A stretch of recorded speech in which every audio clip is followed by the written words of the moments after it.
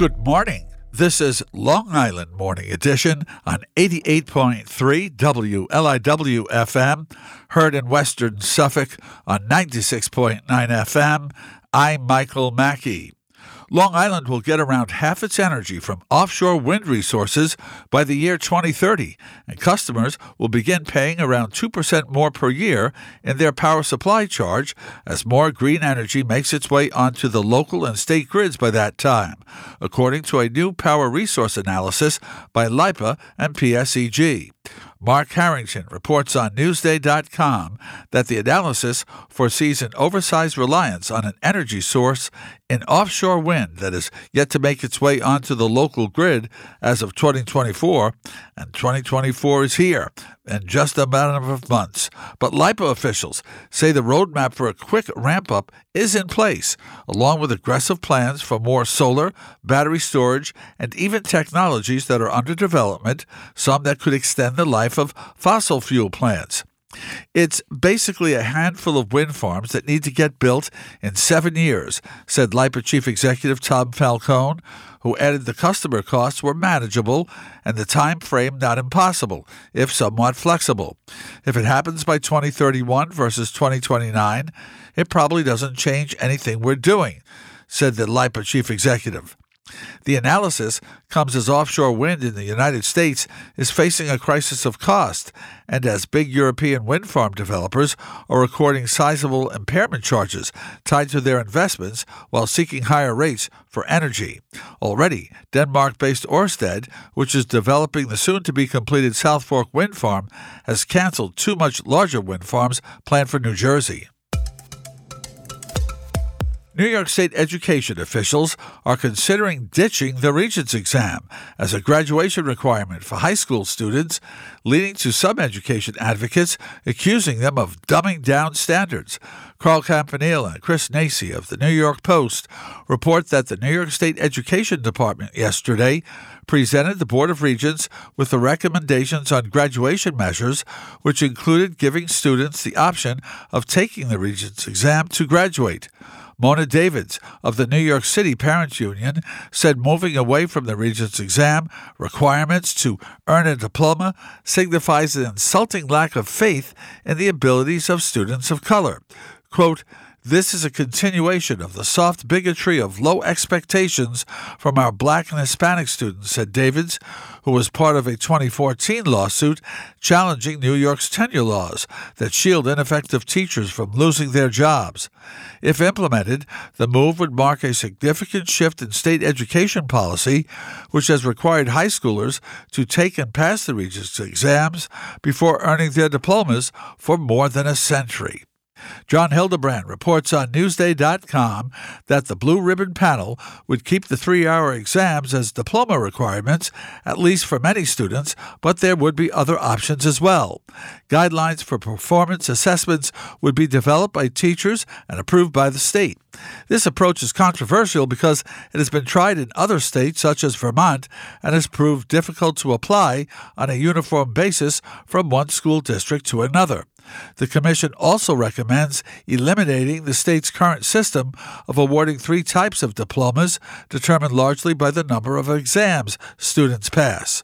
Proponents of changing the existing system said combining standardized exams with performance tests was superior to use of exams alone, while critics worried changes could lower standards.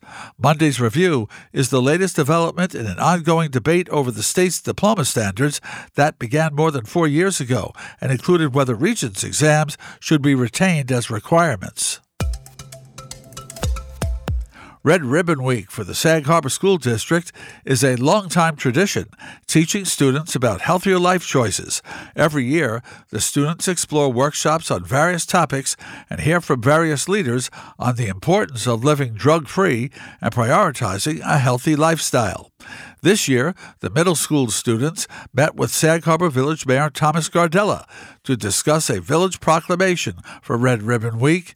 Red Ribbon Week is one of the nation's largest drug prevention awareness programs, celebrated the last week of October, and the theme for this year was Be Kind to Your Mind.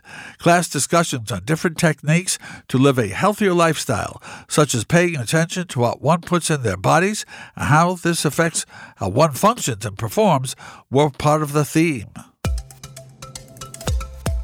An environmental group has launched a pilot program to create its first biannual report card on the ecological health of South Shore bays from Hempstead to Shinnecock. Brianne Letta reports on Newsday.com that the nonprofit Save the Great South Bay is developing protocols that collaborating water quality agencies will use to collect data in the bays and will present the information using letter grades, said Robin Silvestri, executive director of the nonprofit. The reason that we want to create a report card is because there's so much water quality data out there, but for the everyday person like me, it's very hard to say, is this good? Or is this not good? Said Ms. Silvestri. If somebody was able to translate that data and say, this area of the bays gets an A, then I know an A is good. Silvestri said the first report card is planned for 2025. The report, which is modeled after the system used by Save the Sound, will start with 4 to 6 sites and expand over time. Patty Wood, founder and executive director of the Port Washington-based Grassroots Environmental Education, said she likes the initiative, especially if it standardizes water monitoring. She said, however, it's important to link the data with human activities that is of real value so that people can make better choices for the environment, she said. Adrian Esposito, executive director of Citizens Campaign for the Environment, similarly said water quality testing is welcomed, but cautioned that the study should assess trends over time. Hate crime and terrorism investigations have increased exponentially since last month's Hamas attack on Israel, a high-ranking state police official said, alongside Governor Kathy Hochul yesterday. Vaughn Golden reports in the New York Post that Lieutenant Colonel Andy Crow, Assistant Deputy Superintendent of the New York State Police Office of Counterterrorism, said law enforcement is tracking a wave of threats, many on social media and other online platforms. I can tell you that the number has increased exponentially since October 7th, the number of investigations we're involved in as an entity of the state police and the Joint Terrorism Task Force, stated Lieutenant Colonel Crow. Governor Hochul convened a meeting of Jewish religious leaders and law enforcement personnel Monday. She said she's assigning additional state police investigators to work with federal anti-terrorism agencies around the state. Hochul has been making efforts to reach out to the Jewish community in the weeks since October 7th, visiting Israel, speaking at a synagogue, and meeting with students who were threatened at Cornell University. The governor also said yesterday she has no tolerance for hate and violence against anyone, acknowledging threats against Muslims as well.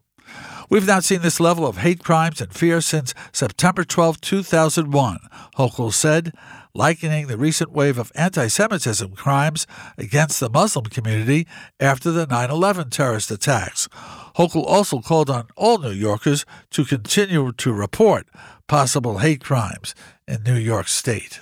This has been Long Island Local News on Long Island's only NPR station, WLIW-FM. I'm Michael Mackey.